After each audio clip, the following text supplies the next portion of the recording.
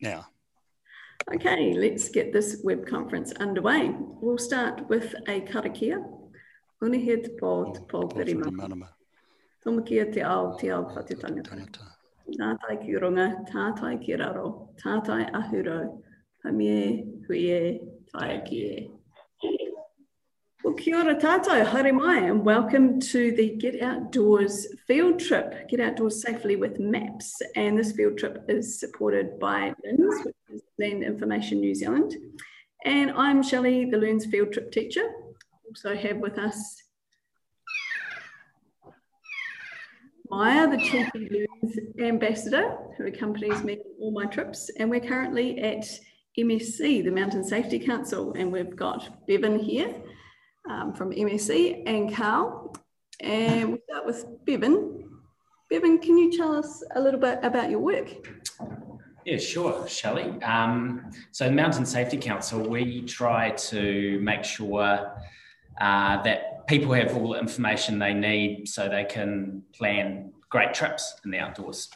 So we work with people like Carl from LINZ, or we might work with some of your outdoor retailers like Macpac or Hunting and Fishing or Kathmandu or DOC and the Met Service to make sure that people have the best information so they can have great trips in the outdoors and not get into trouble. Fantastic. Thanks, Bevan. And Carl, tell us about your job. I'm Carl and I'm a senior digital cartographer from Land Information New Zealand. And Land Information New Zealand does lots of things around our survey system. We have a hydro department as well, and I work in topography. So in topography, we make topographical maps, which is going to talk about in the next few days. We get lots of help with that from other people, and we'll be learning in the next few days what we do exactly. Awesome, yeah, and we'll be using those maps so that we know exactly where we are. And if you've seen my intro video, you'll see how important it is to know where you are, where you're going, and how to get home safely. So it's all about location, making the most of locations, choosing the right one, and then navigating it when you're there out in the outdoors. So really looking forward to this week. This week is, of course, part of Get Outdoors Week. And if you don't know what that is, Google it, and you can have a look and you can share your adventures as well. And there's a competition. Yep, it's prizes every day. Yeah. So get involved in that. You might have even done something over the weekend that you can share already, because I think the week started on Saturday.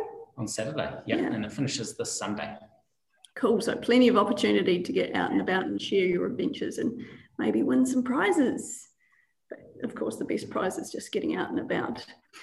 Okay, so welcome along to our speaking schools. We're talking to you from the Mountain Safety Council meeting room in Wellington. And it's a fairly good day in Wellington, a little bit breezy, but we're hoping to get outdoors later this afternoon and make the most of it. Okay, we'll get started with questions. Welcome to Masterton Intermediate School. Great to have you with us. And if we can have number one, please. We'll get Barry to put them in the chat pod as well so that we can keep up with those questions.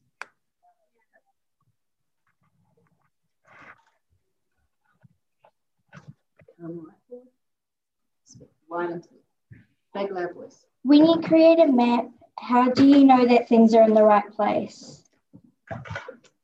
Yes, good question. Carl, you might be the one for that. Okay, so when we capture a map in the first place, we use what's called an auto-rectified aerial image. So we're looking down on photos and we're placing points on the ground.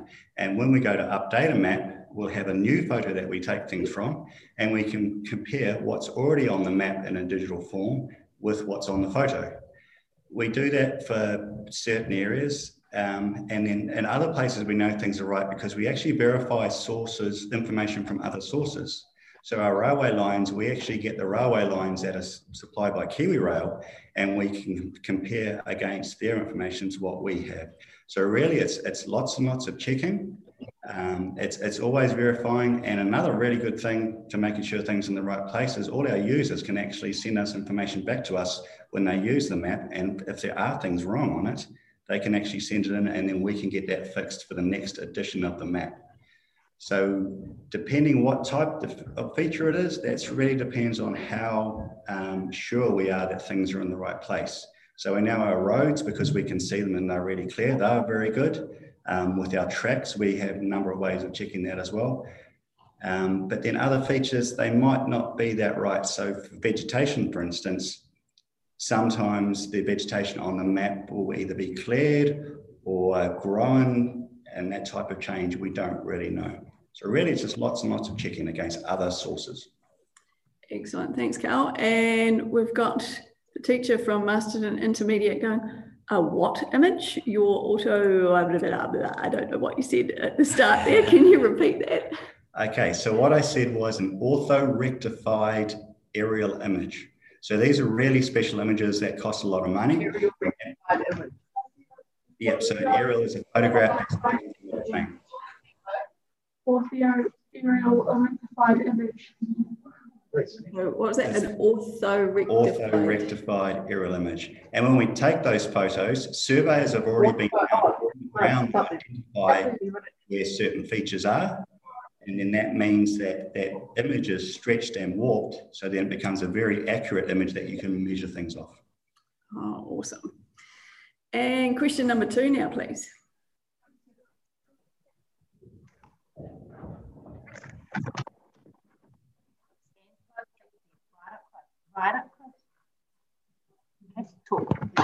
What are the different types of maps and how would each one help? Good question. Different types of maps, Carl.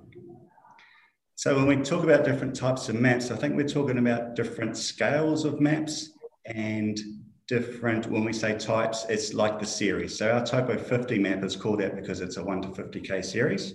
We have maps that cover larger areas. So our North and South Island map, a North and South Island map is a really good thing to put on the wall and understand what the wider area is. Our topo maps are a really good scale if you want to go out walking and for our government departments to manage where things are from a wider area. And then you can actually have things like our walking maps, which LINZ doesn't actually do, but a lot of your local councils and regional councils will actually produce walking series maps, which are at a lower scale again, maybe 1 to 10,000. And there's probably more different maps in between.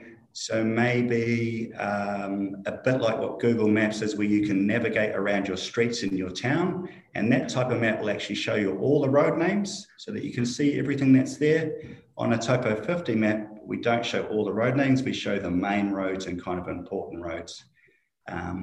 When we think about maps, we also think about charts. So charts for hydrography. So if you're going out in your boat, there's a different series of maps that you'll want to use when you're on the water to stay safe.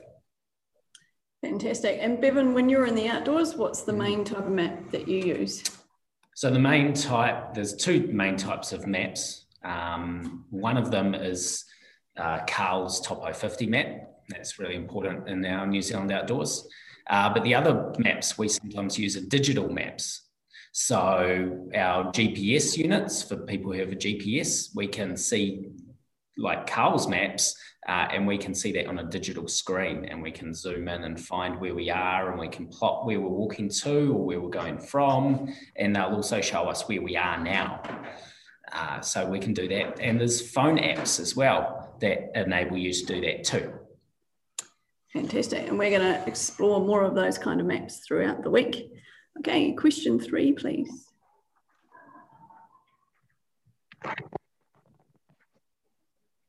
How do you use a compass in the right way?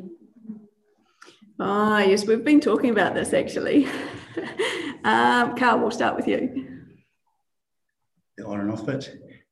So it's important when you're using your compass and the map that we have a different idea of what is north. So a key part of when you're doing the map is you find north first, and then you find a bearing to features around you.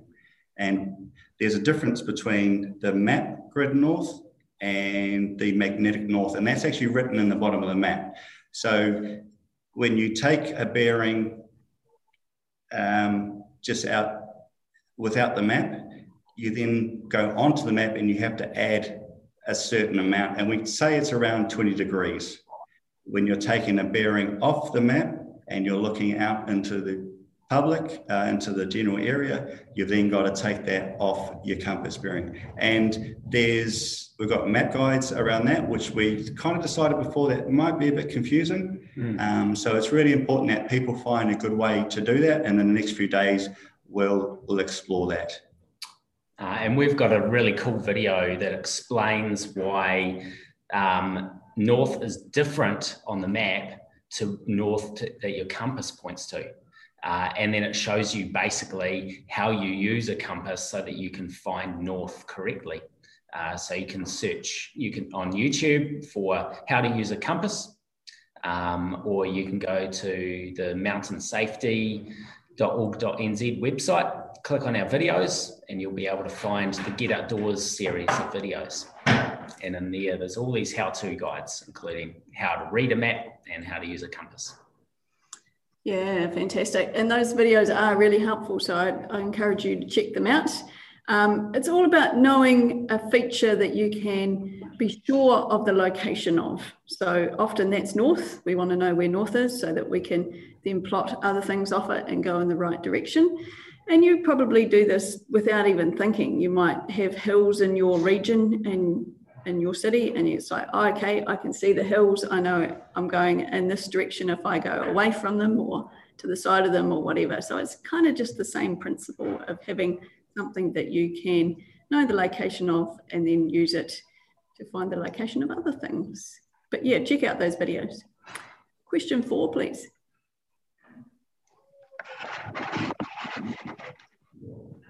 How do you transfer your compass bearings onto a map? Oh, how do you transfer your compass bearings onto a map? That's a good question. And that's, I guess, similar to what Carl was just saying. If you've got a bearing, so Tim, you obviously know about using a compass and taking a bearing. If you want to place that then onto a map to change the difference, because the two norths are different, you're going to add it to the map. So you're going to add 20 degrees to your bearing score.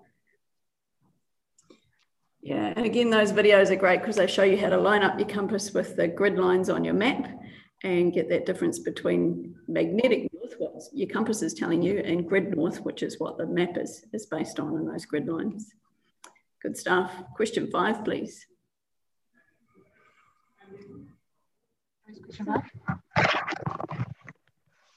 What is the difference between a digital map and a paper map? Aha.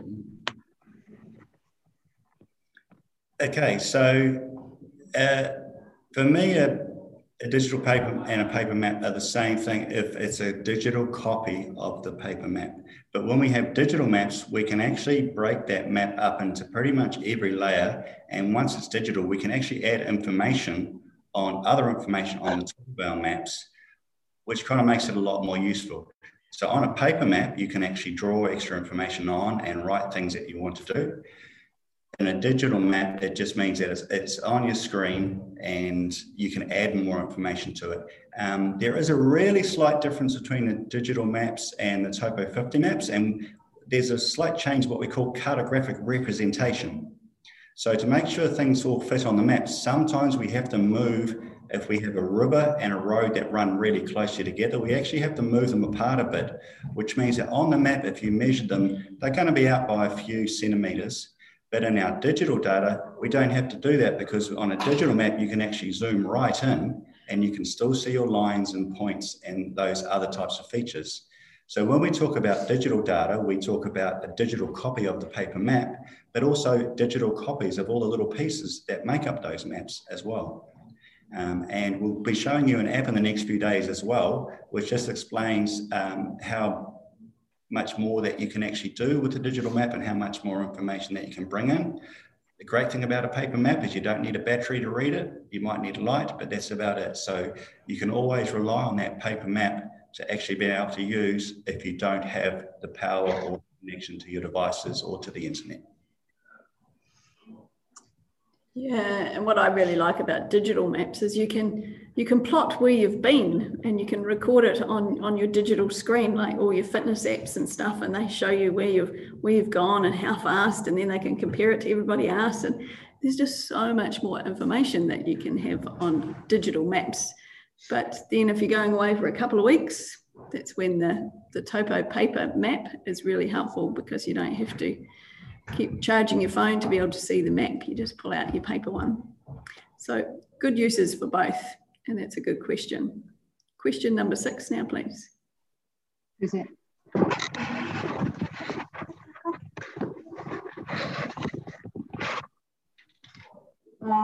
What are some safety precautions that to take with you if you are going out bush? Indeed, some equipment.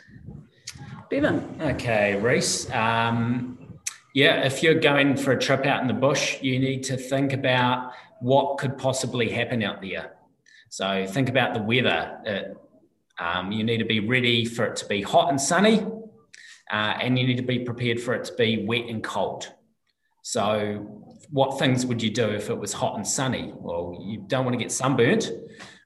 So I'll be wearing a hat because I get badly sunburned up here. And on my nose. Yeah, that's right. And it's probably sunglasses too, because New Zealand sun's pretty bright. And sunscreen, of course. But if it gets wet and cold, I want to make sure I've got warm layers on top. And I don't want to wear any cotton clothing, because if that gets wet, that could make you hypothermic. So I've got like a running t-shirt, and I've got merino or polypro layers. I've got a fleece on top. And of course, I've got a good waterproof jacket too. So that's if it was going to be wet. That's the most important things. But you might fall over and you might get an injury. So it's good to have a first aid kit, and it's good to have a way to call for help. So if you're going in the bush and you know that you can get cell phone coverage, then your cell phone's fine. But if you're going a long way away, maybe for a few days, and there's not going to be cell phone coverage out there, then you need another form of communication like a PLB. Indeed, and we've talked about the equipment side of things. There's also a note there about hydration. So of course you'd want some water, want some food, and it all depends on how far you're going and whether you think that there might be the possibility, even though you're going out for an hour or two, that it could end up longer if you get lost. So sometimes you have to have a backup plan as well. Question number 7, please. Apart from food, medical, and water, what would be the 3 most crucial pieces of equipment that you could take? Okay, well, so we've gone over some of that, but the 3 most crucial pieces of equipment. So similar to what I guess we just said. So yeah, there's your clothing, your rain jacket and your warm layers. The other thing you might want to consider is, because it might get dark when you're out there, having a head torch could make a big difference. Yeah. But the best thing is, as Kate's just said, you've got to tell someone where you're going. That's the best way to get help.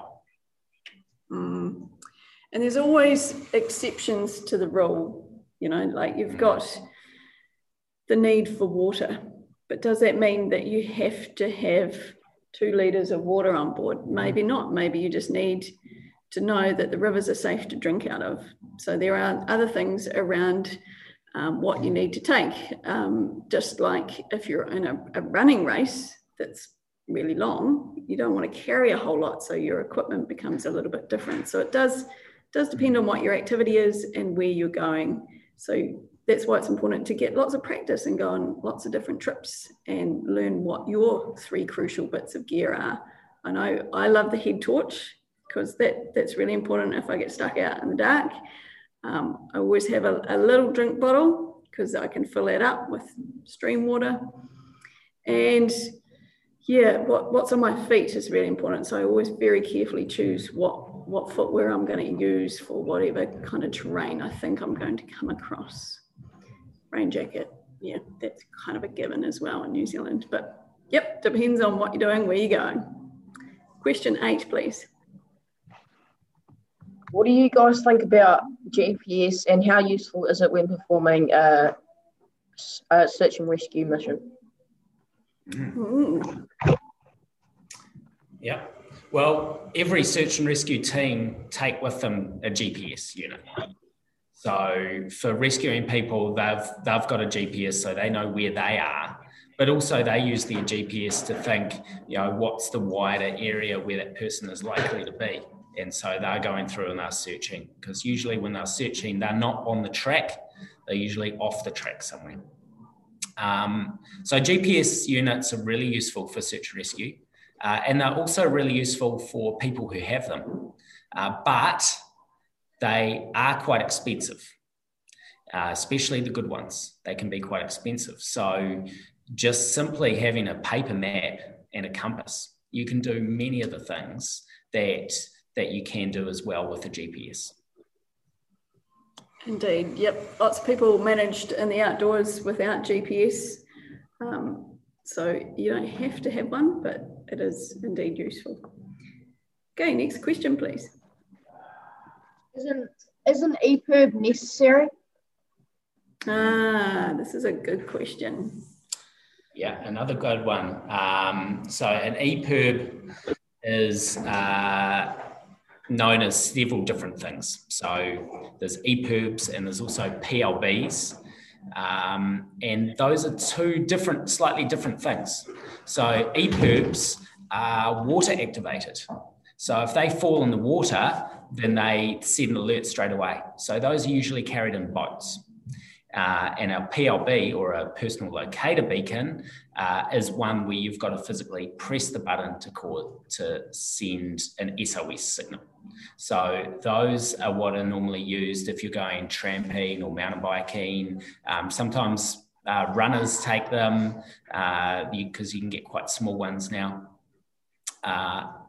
It's not always necessary, because if you've got a cell phone and you're going somewhere that just has cell phone coverage, then your cell phone's probably okay.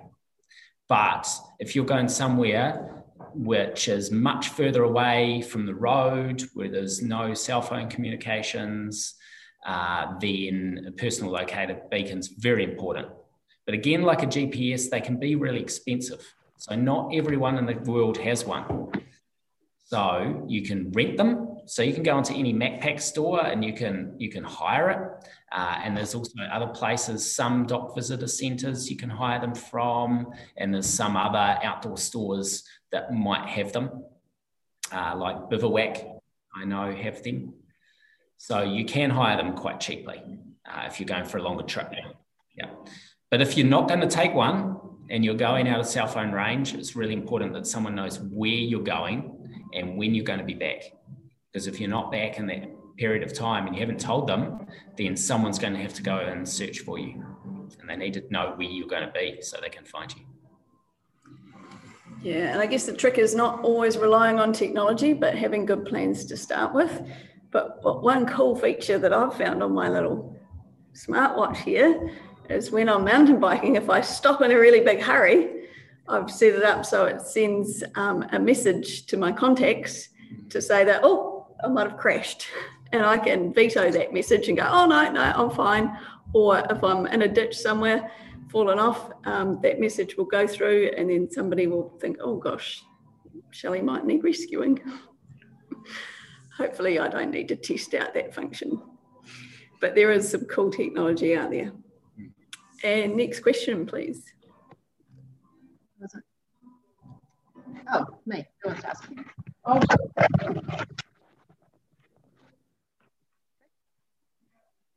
What is the best advice you can give to a young adult who is keen on tramping out in the bush? Get out there. Absolutely. If you're keen, go. You've got there's lots of skills you can learn just from being out in the bush, and you'll learn heaps. But the best way to learn is to be with people who know more than you do, and they can help to show you the ropes, and you can learn more stuff. For us at the Mountain Safety Council, we've got lots of resources through our website that can help you learn skills.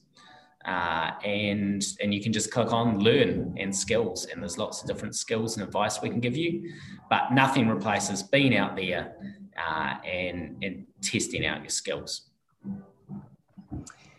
Yeah, and joining a club can be a good option as well. There are lots of outdoor clubs that you can join, the likes of tramping clubs or mountain biking clubs or walking groups or whatever. There are lots of groups depending on where you live that you can join. And those people, when they join those clubs, it's because they really enjoy the activity and they get stoked to take other people out as well. So no doubt if you ask nicely, they'll be super keen to take you along as well. Any other questions there this morning?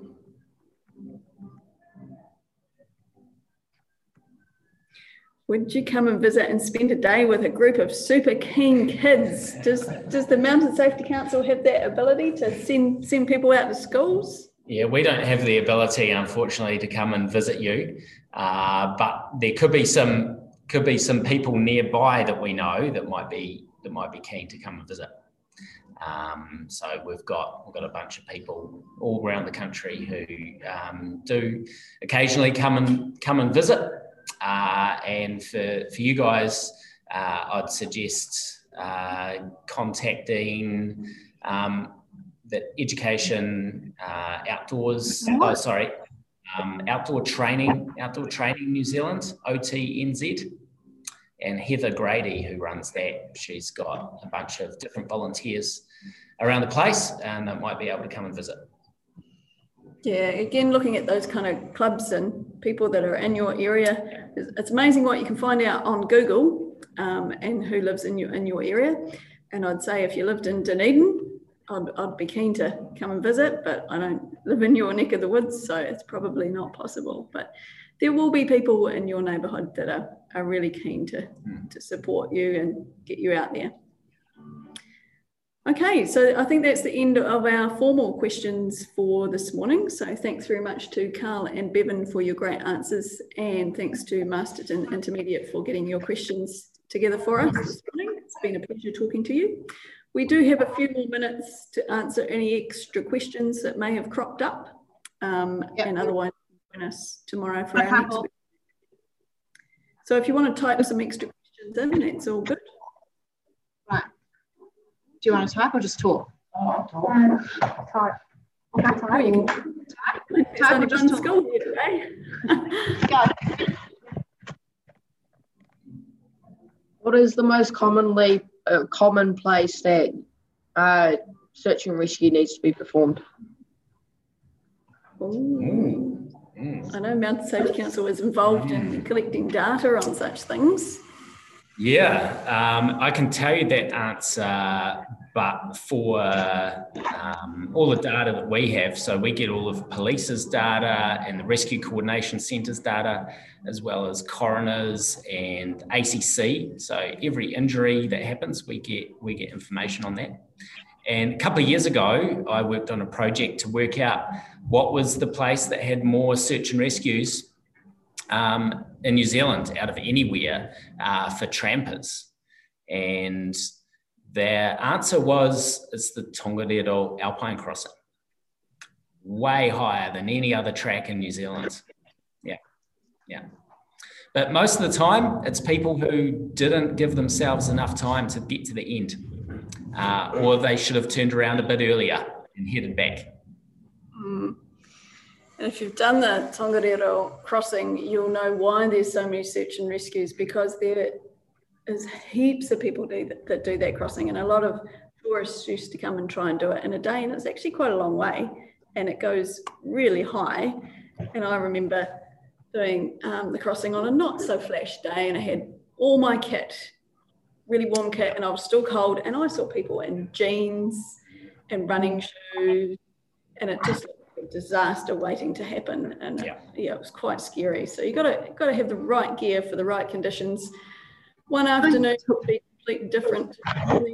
You got to be prepared, and especially if you're going into alpine areas.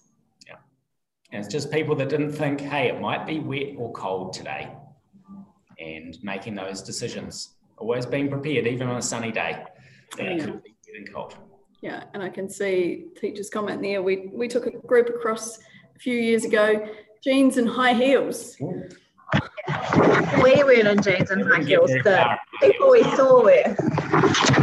No, that is a disaster.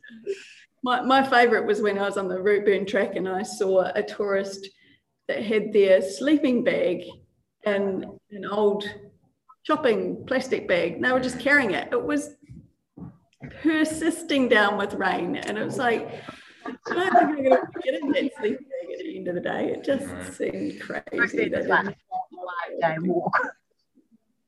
You won't carry it. You won't carry your bag. Any more questions? Diana? This is my one. Oh, Carl wants a question. Has GPS made people forget about paper maps? How are maps made? How are maps made? Oh, how are maps made? How are maps made? So we've been making maps since about 1931, and what we have now is a topo database. And in our topo database, we have lots of rules which brings our map together, and it makes products to then print those maps out in certain ways. So it's all digital now. We don't do any hand drawing or anything like that anymore. We used to do it that way for our relief shading and lots of other features. However, because of technology, there's most of those things that we can now do inside our database. And when we actually take the information off the photo, that's kind of where it's a bit of hand drawing, because we actually trace around the areas and the features that we want to capture. So that's getting things in the right place. And then when we, as said before, when we bring extra information, which are attributes, things like road names and place names, we bring those in later from different sources as well. So it's really just lots of technology bringing things together, and then it's called an export out into our different maps. And there's lots and lots of different parts to actually bring that map together. So there's quite a few people involved. Thanks, Carl. We got the question, has GPS made people forget about paper maps? If so, what can you do about that? So really, the main people that say we should get rid of paper maps are the people that don't use paper maps. So we create maps for Defence Force and emergency services. And when I talk to the guys and girls from the Army, when they go out and do any exercise, they all still take a paper map with them. So what I say to everybody is that when the Army stops using paper maps, then we'll stop using paper maps. It really makes no difference, because whether it's digital or paper, it's still a map and it's still really useful. The exciting things about GPS is when we talk about more and more people getting those maps. So it's really easy to access it on your phone. You don't have to go and buy that paper map from a shop or get it delivered to you.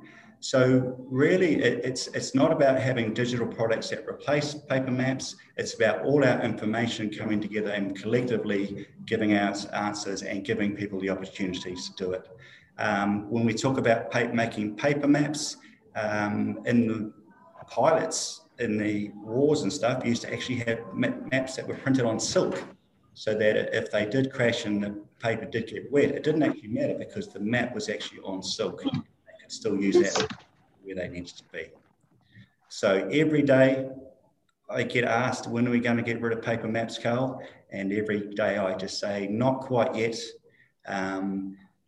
We'll still keep producing them.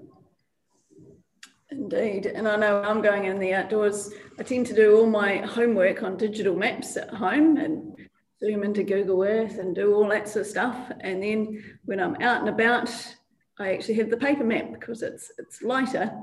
It's not going to run out of batteries, and I can always rely on it. And I probably don't need that level of precision that you get out of digital maps, because I've already done all my homework and I'm reading the terrain. So it's all about thinking about, oh, okay, so where's the easiest place to go? Where's the river crossing going to be easiest? All those sort of things that I can see in front of me, rather than get information from just on a map. So my map's referred to sometimes, but I already know a bit about where I'm going to be going and how to get back again. if that makes sense.